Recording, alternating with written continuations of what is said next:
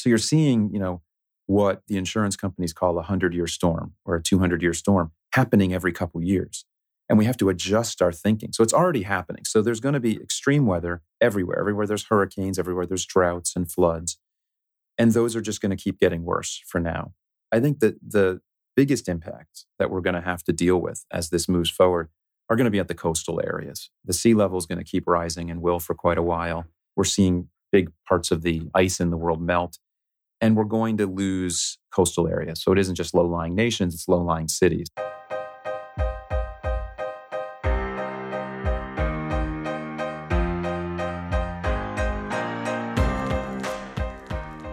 If you've ever wondered what separates top performers from everyone else, you probably discovered it is just a couple differentiators that determine wild success from average results. My name is Don McPherson, and for 2 decades, I've been working with executives to help them optimize performance at the individual, team, and organization levels. Now I interview exceptional people from all walks of life, so we can learn from them. Welcome to 12 Geniuses.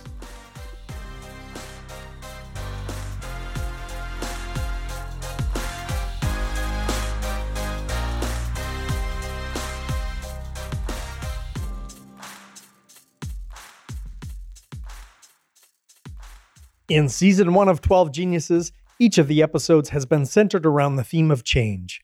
There is very little doubt that one of the biggest changes that humanity will have to deal with over the next century is climate change. And that is what we are going to be discussing with today's guest, Andrew Winston. Andrew researches, writes, and speaks about how companies can flourish while turning to environmentally responsible practices. In the first part of the conversation, Andrew will explain the current situation in the climate crisis and the threats to the United States as well as other countries around the world. In the second part of the interview, Andrew breaks down how some companies are pivoting their business models to lessen their impact on the environment while attracting a more environmentally conscious customer.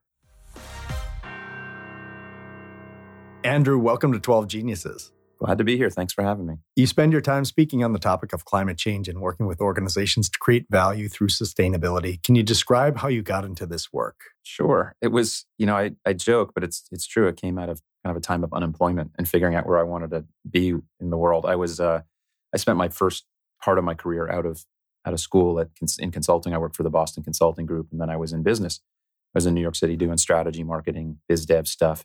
And then I went to a .com. And for those of us of a certain age in the Gen X world, we remember what 1999, 2000 looked like, and everything went under, including my firm, which was incredibly educational, but, left me kind of free and thinking what I wanted to do next. And I realized I didn't want to go back to what I'd been doing before, and kind of analyzed it and figured out it just didn't meet my values. And started to figure out that I cared about the environment, but it was in a really practical kind of way. Like, how much stuff does the world have? Are we operating in a way we can forever? And read some good stuff on kind of this thing called sustainability and said, okay, this is what I got to be doing with my life. So I went back to school to get another degree. I had an MBA already and got a degree in environmental management, and then kind of went from there. Wrote a book with a professor at Yale, and then the book did really well. And then people started, asking for my opinion, and then they started paying me for my opinion, and I built a career on it. The rest is history. Yeah, there it is. What, was that book Green to Gold? Yeah, that was the first book. Okay. Came out 12 and a half years ago. Okay. 2006 was the first edition. So big question for you. What's the current state of the Earth's climate? The current state is not good. I think it's not good right now already, but it's clearly where we're headed that's even more disturbing. Look, the world has warmed by 1 degree Celsius. That's the way the international community talks about it. It never sounds as scary as Fahrenheit, which is 1.6 degrees Fahrenheit. And even that to people sometimes sounds maybe not scary, but it's really better to think about the climate as your kind of body temperature. Not, do I walk outside and it's 60 or 61? It's my core body temperature. And when you get about 1 degree, you start to feel kind of crappy, right? And then you get to 2 or 3 and you really feel bad. And you get to 4 or 5 and you worry about going to the hospital. That's the same kind of level of change that we're seeing. And the world's already at 1 degree. And the extreme weather we're seeing from that is already pretty bad. What's making this warm up different than ones that the planet has experienced over time? Well, it's really simple. Certainly there's been these waves of temperature changes, ice seasons or ice ages that go in these multi-century and millennia cycles. There's cycles of 22,000 years or something that have to do with the pivot of the Earth. There's all sorts of long-term cycles. The difference is us. We have, since the Industrial Revolution, have pumped an amazing amount of carbon into the atmosphere. And the science of it's actually really basic. I'm not a scientist, but it doesn't take a lot to understand. Carbon in the atmosphere keeps heat in.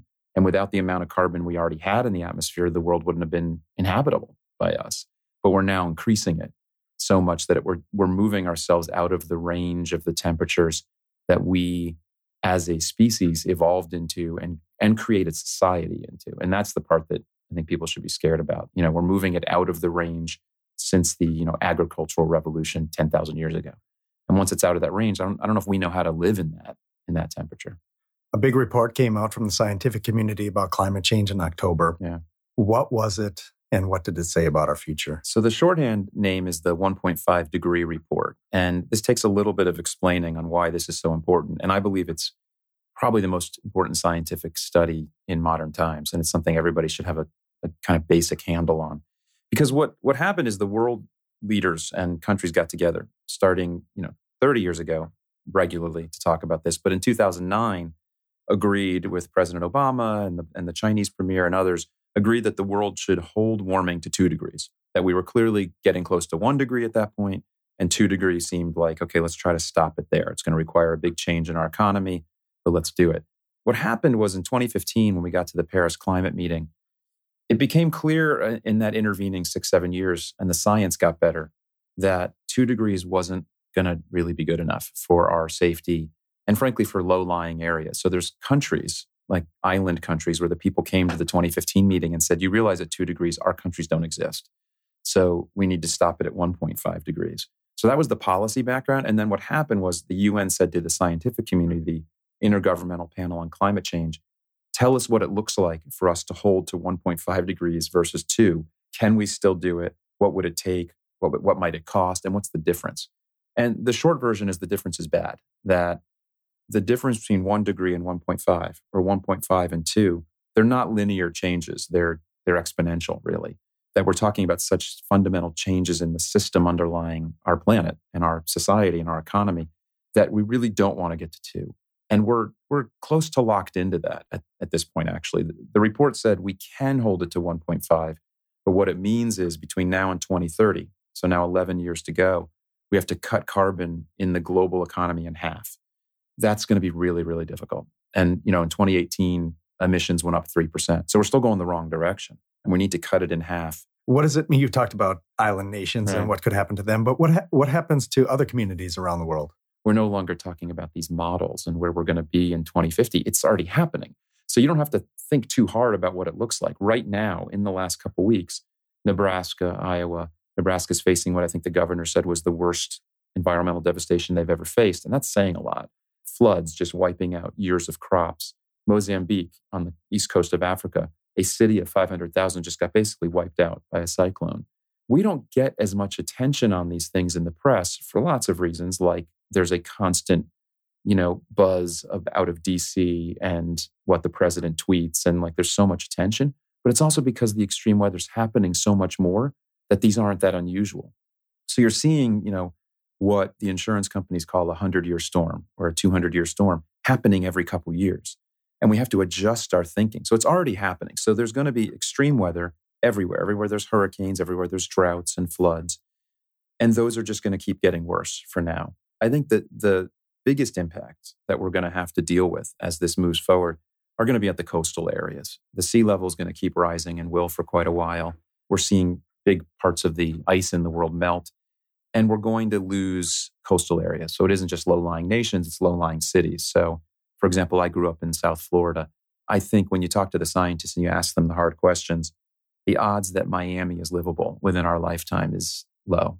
I mean, I think we're going to lose some very big areas, and we're going to have to move people. People are going to be moving inland by like the millions. This is something we don't really know how to handle. We're not handling refugees very well in the world today, let alone how many more there's going to be. You referenced the Paris Agreement already. Can you describe what that is and why it's important? The Paris Accord has been countries committing, publicly to national commitments. At the national level, we're going to cut carbon by this much by this year.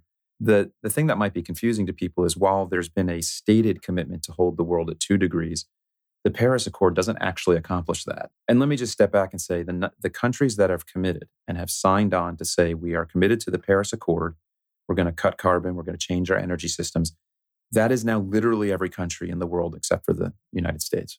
And technically, the United States is still in the agreement. The president has said we're out. He said that, in the last couple of years. But technically, you can't remove yourself from the treaty till it's coincidental, but it's a week after the 2020 election is when we actually could pull out. So what countries have agreed to is cut carbon. They've set goals, and all of that combined would probably keep us at 3 degrees warming, which is potentially not livable. So what's happening each year when they meet is they're talking about how to make the goals more aggressive. So they committed to a certain level and every country signed on. And that alone was the first time in human history. That was a big deal. You wrote, I think, a blog in 2017, right after the president had declared that we were pulling out. And you talked about all of the communities, the states, the businesses that said, well, we may be pulling out as a country, but we're still committing. Can you talk a little bit about some of those organizations and states? And that's been kind of the good news or the reaction to it. So the day that the president, it was clear he was going to announce this. They weren't really hiding it. So the day he did it, actually, a group of states, including California, New York, and Washington State, and Oregon, representing something like 40% of the population, 40% of the GDP, actually, and not quite half the population, all said to the world, we're still going to keep going. We're going to cut emissions to the level that the U.S. has committed. And then that same day, also, 30 big brands like, Coca-Cola, big companies, put an ad in the Wall Street Journal, full-page ad saying, we would like to stay in the Paris Climate Accord. And so within days, dozens and dozens, and now hundreds of large companies signed a statement at something called wearestillin.com. How are countries doing on meeting their commitments? Not so great. I mean, I think it's still early, right? A lot of the commitments were like by 2030 we'll do X, Y, Z, and so there's still a lot of to do. It's still kind of coming. Some countries have been moving much quicker. Germany and a bunch of countries in Europe have moved to renewable energy very, very fast. China's doing far more than people realize. They didn't commit to the same pace of cuts because they're still on such an up ramp of their, bringing people out of poverty, getting richer. Same with India. But actually, in the last year or two in particular, the pace of change towards the clean economy, which we can talk about, has been shocking and kind of amazing. India is building an amazing amount of solar right now. China's invested just tens and tens of billions a year, I think hundreds of billions now in the clean economy. In our current situation and with the technology that exists right now, is it possible to avert a climate change catastrophe that uproots millions of people and potentially puts millions more in life-threatening situations? A lot of people I know in this field and many scientists would say that we can't really avoid. And what I said before is true. There's much that's already locked in. There is climate catastrophe coming for certain areas. But does that mean it's for our entire species? No, I don't think we're doomed as a species yet. I think what these reports have told us is we've got to get moving very quickly, and I think we can. But like I said, there's certain things that have locked in. I don't think some coastal cities are going to make it.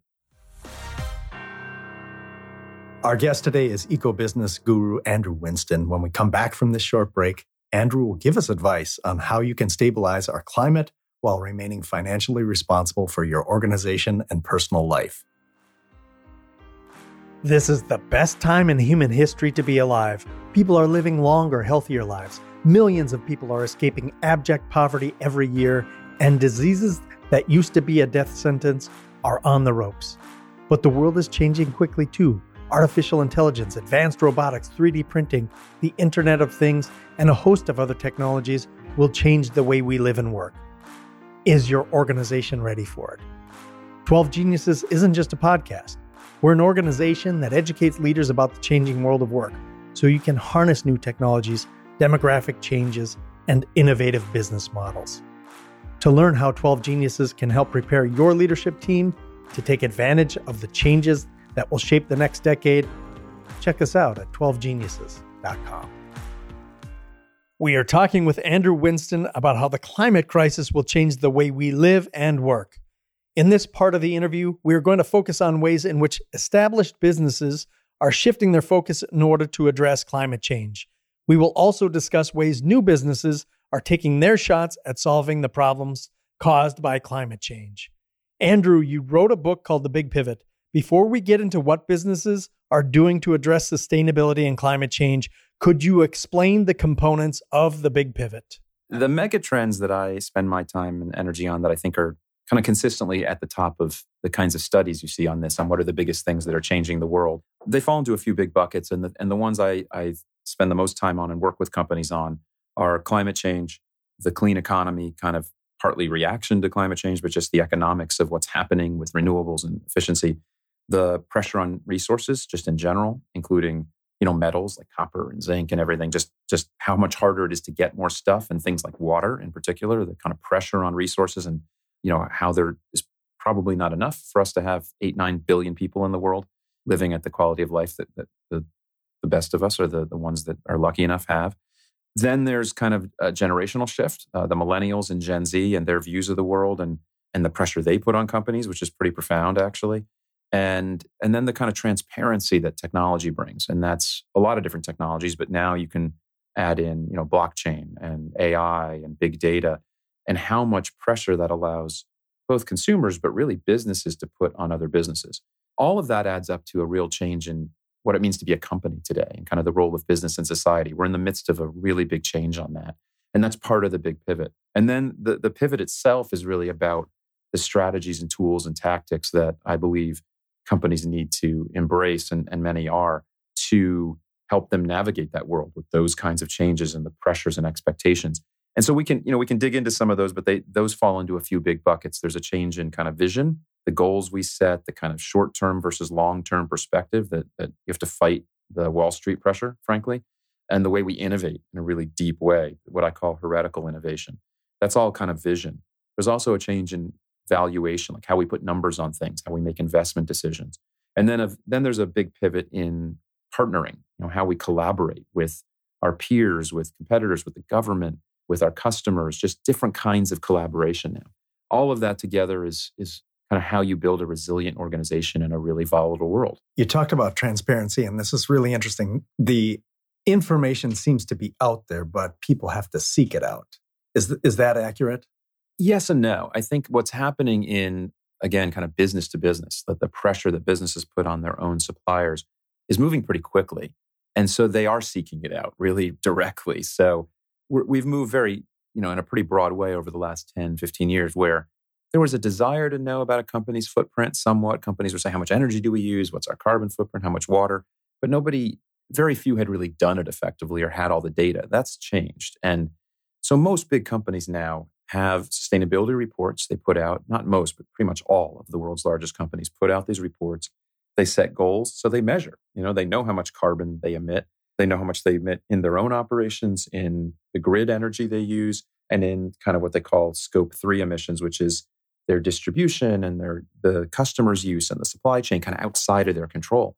And so their customers are asking for this. It gets a little less developed in the consumer realm, right? Like we can go into a store, and there are definitely apps, and there's tools, and there's things you can scan barcodes with certain apps and try to get data, but it's not quite that easy yet, right? You don't walk into a store and go, does this bottle of water, what's its carbon footprint? That's all coming.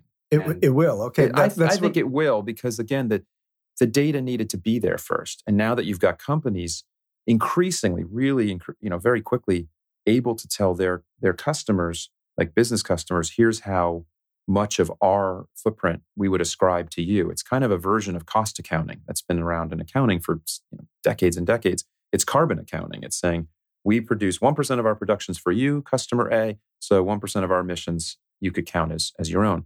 The same thing's going to start coming to individual products. We've talked about the big pivot and the components of the big pivot. Can you talk about some organizations that are putting that into practice? Well, there's a lot of companies that have pivoted certain aspects of their business. Just the shift in, like I said, renewable energy or clean economy has been dramatic. In just the last 5 years, we've gone from maybe 5 to 10 big companies saying they want to have 100% renewable energy to a couple hundred now have signed up with something called the RE100, which I'm on the advisory board for. And these are all really big companies. So there's, Apple now gets about 100% of their energy, their electricity from renewables. Walmart for 12, 13 years has been, increasing their renewable energy, pushing their suppliers to reduce their footprint. There's kind of a short list of typical companies that have been on the forefront of this stuff. Unilever is a company that I've worked with off and on for years, and they're always rated really very clearly at the top of kind of global rankings of big companies. There's, smaller or mid-sized companies that have had an easier time saying we're going to be focused in a different way than most companies, like a Patagonia that people love. And they love it for good reason. That company thinks through almost everything about their products and thinks, where does it come from? What's it made from? Can we use renewables? Is this fiber from something that makes sense? Can we use organic cotton? Can we recycle the product? And more importantly, like a Patagonia, they just make things that last a really long time, which is by far the most important thing you can do, right? Is if you buy a jacket, use it forever rather than turning it over. And there's companies like Interface that makes carpet and flooring, and a bunch of European companies like now Danone here has gotten very aggressive about their business and thinking more broadly about their purpose. And are we just about shareholders and profit, or are we kind of helping the world in a broader way? So let's talk about turning the green into gold and talk about the results that some of these organizations are achieving. Are they achieving financial results because of marketing? Is it because of their offsetting costs that they would have incurred from energy uses? Where are they achieving these results? Well, there's, this kind of goes back to my first book, Green to Gold, and we laid out a kind of grid, a 2x2 framework that was pretty basic, that just says companies create value in kind of four main ways. They reduce cost, they reduce risk, which kind of helps them reduce cost over time. They drive more revenues, they sell more stuff because of things they're doing, and they build their brand. There's those four. Companies are creating value around sustainability or through an environmental lens with all of those. For years and years, people really paid attention to the cost side, and that's easy to measure. And there's companies like a 3M or Dow, DuPont, or Pepsi, whatever, you could name tons that have saved literally billions of dollars by just changing light bulbs, being much more efficient in their routing of products, just in their manufacturing, just being much more efficient, billions. Companies have also managed their risk really aggressively, like thought about their supply chain and the risk in the food industry in particular, like General Mills or Kellogg's have worked with their farmers to make sure they're more stable, to reduce their footprint, reduce their water use, to improve yields. That's controlling risk in their value chain. And then there's companies selling more stuff that are green, like Tesla is kind of an obvious, pure play, but there's IKEA that has a very good pitch about their products. There's Patagonia. There's chemical companies like BASF that have looked at their products and said, these are more sustainable. These help the world more. Let's sell more of those. And then there's tons of examples of, brand value that come from partly from marketing, but actually the most measurable kind of brand value or intangible value improvement comes from your employees and companies that know that because of their sustainability efforts, their turnover is lower. They can measure that and say, this is worth hundreds of millions. So Unilever's done that. PwC, the consulting firm's done that. SAP, the software firm, they've put numbers on it and said, this is worth millions to us, that our people don't leave and we retain the best people. In which ways does working for a sustainable organization matter to employees? This is I think the most important driver. When I mentioned before the big mega trends, and I said the millennials and Gen Z were one of the five kind of big trends. When I talk to executives, climate change, they're worried about, resource constraints, all of that. They actually seem more fearful about like millennials and employees and the shift in what people expect from companies. And there's very clear data on this, in particular millennials who are about to become kind of half the workforce. They are now half the workforce. They're starting to move into the upper ranks as the boomers retire. And when I talk to executives, and I've talked to CEOs about this, they believe, and the data shows it, that millennials and Gen Z have a very different view of business. And they want to work for a company that shares their values. When Unilever talks about the decade work they've done on their products and making their products more sustainable, the thing they talk about is what it's done for engagement and attraction of talent. Attraction and retention of talent has been like their biggest clear benefit. And they get great people. They get more applications per slot. Patagonia gets more applications per slot than any company I've ever heard of. Thousands and thousands, literally. You've talked about the clean economy a couple of times. You've mentioned that. What is it and how do businesses get into the clean economy? There's a group that I know well called the Advanced Energy Economy that does some great data gathering. And they define it pretty broadly. I mean, again, as I said before, when a company says clean, they mean like solar and wind, but you can include a lot of things in the clean economy. Energy efficiency jobs, right? Anybody that's retrofitting buildings, that's putting in new lighting, that's putting in insulation, water efficiency, software, building and data systems. Some would include nuclear, right? Some might include some versions of natural gas, but electric vehicles, like all these new technologies. And, the advanced energy economy, they've done this study every year and they kind of look at how many jobs. And I think there's this idea, because it becomes such a political football, that there's this incredible number of like coal miners and coal jobs. And it's actually a pretty small part of our economy from a job perspective. There's something like 50,000 people that go underground and really mine. And there's maybe another 30,000 in the industry that work above ground. There's maybe 150,000 people in all of coal, natural gas, oil, like in exploration, everything. There's 3-4 times that just doing solar right now, putting solar up on roofs, developing solar technologies. There's tens of thousands of people working in energy storage, working in electric vehicles. So the clean economy or the advanced energy economy is literally millions of jobs just in the US. 2 to 3 times the kind of old economy. And actually the FTSE index in Europe, the guys who do the big index, FTSE Russell, they did a study that said basically if you take all the market cap of clean energy related and efficiency and water companies, it's now basically the same size or bigger than the old industry. It is now winning. It is now the bigger part of the economy and growing. And that doesn't mean that the traditional energy economy is small. It's still the most powerful industry in the world. They've got all the money and they're fighting. They're fighting this politically. They're fighting the move, but it's happening.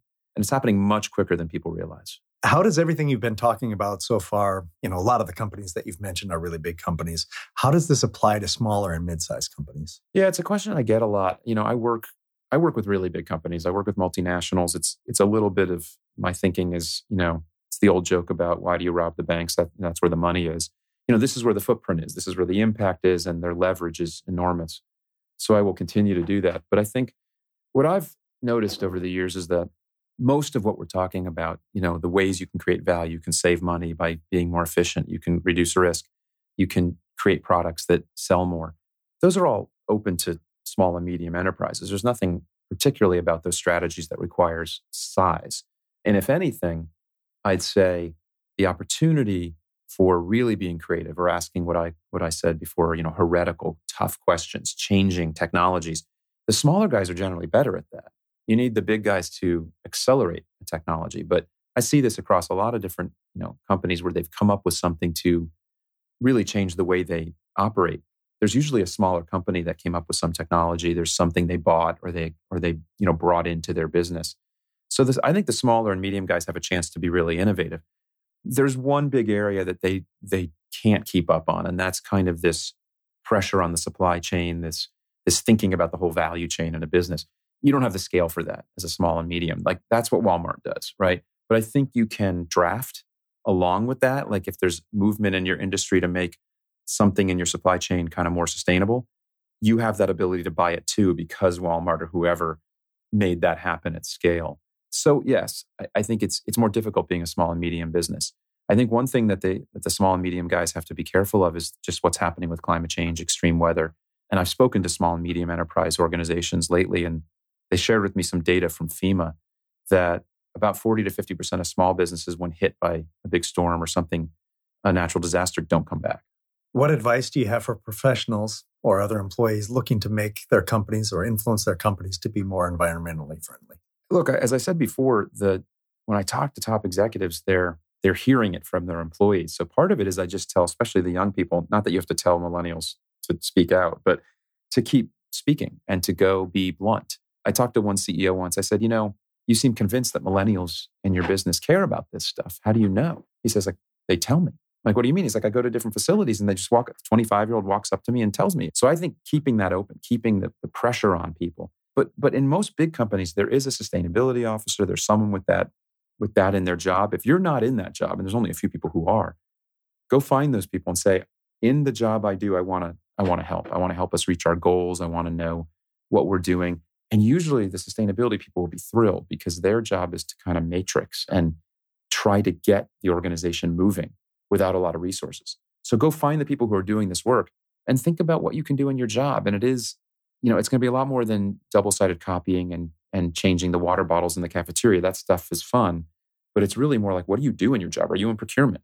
What are you buying? What's the leverage point you have? Are you in sales? Are you in marketing? What's the pitch you're telling? Can you tell your customers about the sustainability work you're doing and tell a better story? Think about it through the lens of your job.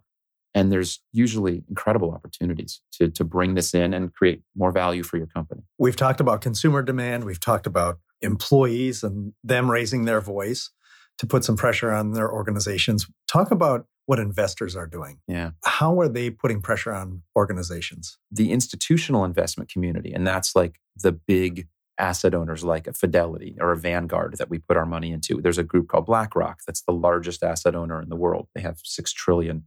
Well, their CEO, because they have a very long-term view, they own a piece of every large company. Their CEO has been sending out a letter to the S&P 500 CEOs every year, every January for 4 or 5 years. And that letter has been about long-term thinking, sustainability, what he talks about purpose in business, what's called environmental, social, and governance investing, all about sustainable investing and how companies have to think long-term. So the pressure's been building from these longer-term investors. What's still lagging somewhat is kind of the analysts, the Wall Street guys. They just want to see a quarterly return. And so there's this weird divide happening. But I'm seeing pressure building from the long-term guys and from like private wealth, like families. One of the weird, I think, upsides, I guess, of the vast inequality growth in the world is that there's fewer and fewer people with all the money. And those families have a lot of leverage. They have leverage over the banks that they invest with. And there's a generational shift. That same thing with millennials. The stories I'm hearing and what I'm seeing is these families with wealth, there may be a patriarch or someone who's like earned it all. And then there's a grandkid who's in their 20s going, what are we doing with all this money? And they're investing in what's called impact investing. And that's starting to push companies to want those dollars. And so it's starting to create a more virtuous circle. But we have a long way to go. So that seems like it would fill you with a sense of optimism. And maybe it should fill our audience with a sense of optimism as well. What else fills you with a sense of optimism when it comes to the environment, sustainability, and climate change? Well, look, I've said that the news is bad. I think we have to be really honest with ourselves. It's like getting, a cancer diagnosis for yourself or your family. You can't go, well, that's all BS, or people have had cancer before. That's not useful. We got to deal with what we're facing. We have some real important changes to make. But what I described with the clean economy is real. It's happening unbelievably fast. The vast majority of new energy being put on the grid globally is renewables. The renewables have won. They're now cheaper, basically, than old fossil fuel energy. That gives me optimism. The pace of change in storage, so you can put more on the grid, and storage in batteries for cars. So electric vehicles are growing much faster than people realize. China's investing an awful lot in putting tens of thousands of electric buses on the road constantly. That gives me hope. And then the youth movement has been just an incredible kind of inspiration. So again, because the news is so distracted with Washington and everything. Last week, we're recording this, when we are. March 25th. Right. So on March 15th, there was a global strike from schools. And there's a young girl, she's 16, named Greta Thunberg, who's from Sweden. And her story, I just ask everyone to go Google her because she inspires me. As she started last August just sitting outside her school with a sign saying, I'm striking. Why am I going to school in a world that only has 11 years left to figure this out? What's the point of me studying for a future that might not exist? And within a few months, she's at the global climate meeting and she's at the World Economic Forum in Davos, Switzerland, speaking to the Secretary General of the UN and the head of the World Economic Forum and telling them off and telling them you haven't done anything. Your generation's done nothing. We're gonna have to deal with it. And then saying, hey, kids, you should all strike and show you're serious. And so on March 15th, there were 2 million kids around the world, giant protests in hundreds of cities, every continent. I saw pictures from Uganda, pictures from Sydney, pictures from Europe, everywhere. And they're not letting it go. And I think I've had some people be skeptical, who cares about kids marching? I've heard that. I'm like, well, every social movement in history has kind of started with kids marching. The boomers were not senior citizens when they marched against the Vietnam War and civil rights. They were kids. So I'm inspired by that. I have an article coming out in Harvard Business Review in the next couple of days about this value shift that we're seeing. When value shifts happen, companies better beware because they happen kind of quickly once they happen, right? The comfort with and expectations of how we treat gay partners in business changed really fast after decades of work. But then it changed in business really, really quickly and in laws. right? Norms change and then laws change and business changes. And we're seeing that in topics like LGBT rights and race relations and immigration. And we're seeing it on climate finally. I'm sure lots of people are going to be very interested in learning more about you. Where can people find you online? Well, it's very simple. My name's Andrew Winston. I'm at andrewwinston.com. I have a kind of dated website that I keep meaning to update, which I'm getting to this year because I got the work to do. But it's tells the basics, knows you can find me, you can find my books and ask me about speeches and where I'm going to be. And I do a lot of writing, look for me on Harvard Business Review. And if you sign up for my blog on my site, I repost everything I write elsewhere. I write for MIT Sloan Review and for HBR and other places. And I repost it all on my blog. So sign up. You can get my writings. Fantastic. Andrew Winston, thank you for being a genius. Thank you.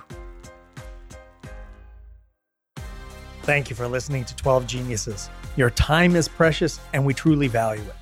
To help continually improve the show, send us your feedback or guest ideas to future@12geniuses.com. This show couldn't come to you if it weren't for a group of exceptional people. Special thanks to Tony Gordon, Jay Ludgrove, and the rest of the team at GL Productions in London. Finally, if you want more information about how we can prepare your leaders for a rapidly changing business world influenced by shifting demographics, new technologies, and innovative business models, go to 12geniuses.com.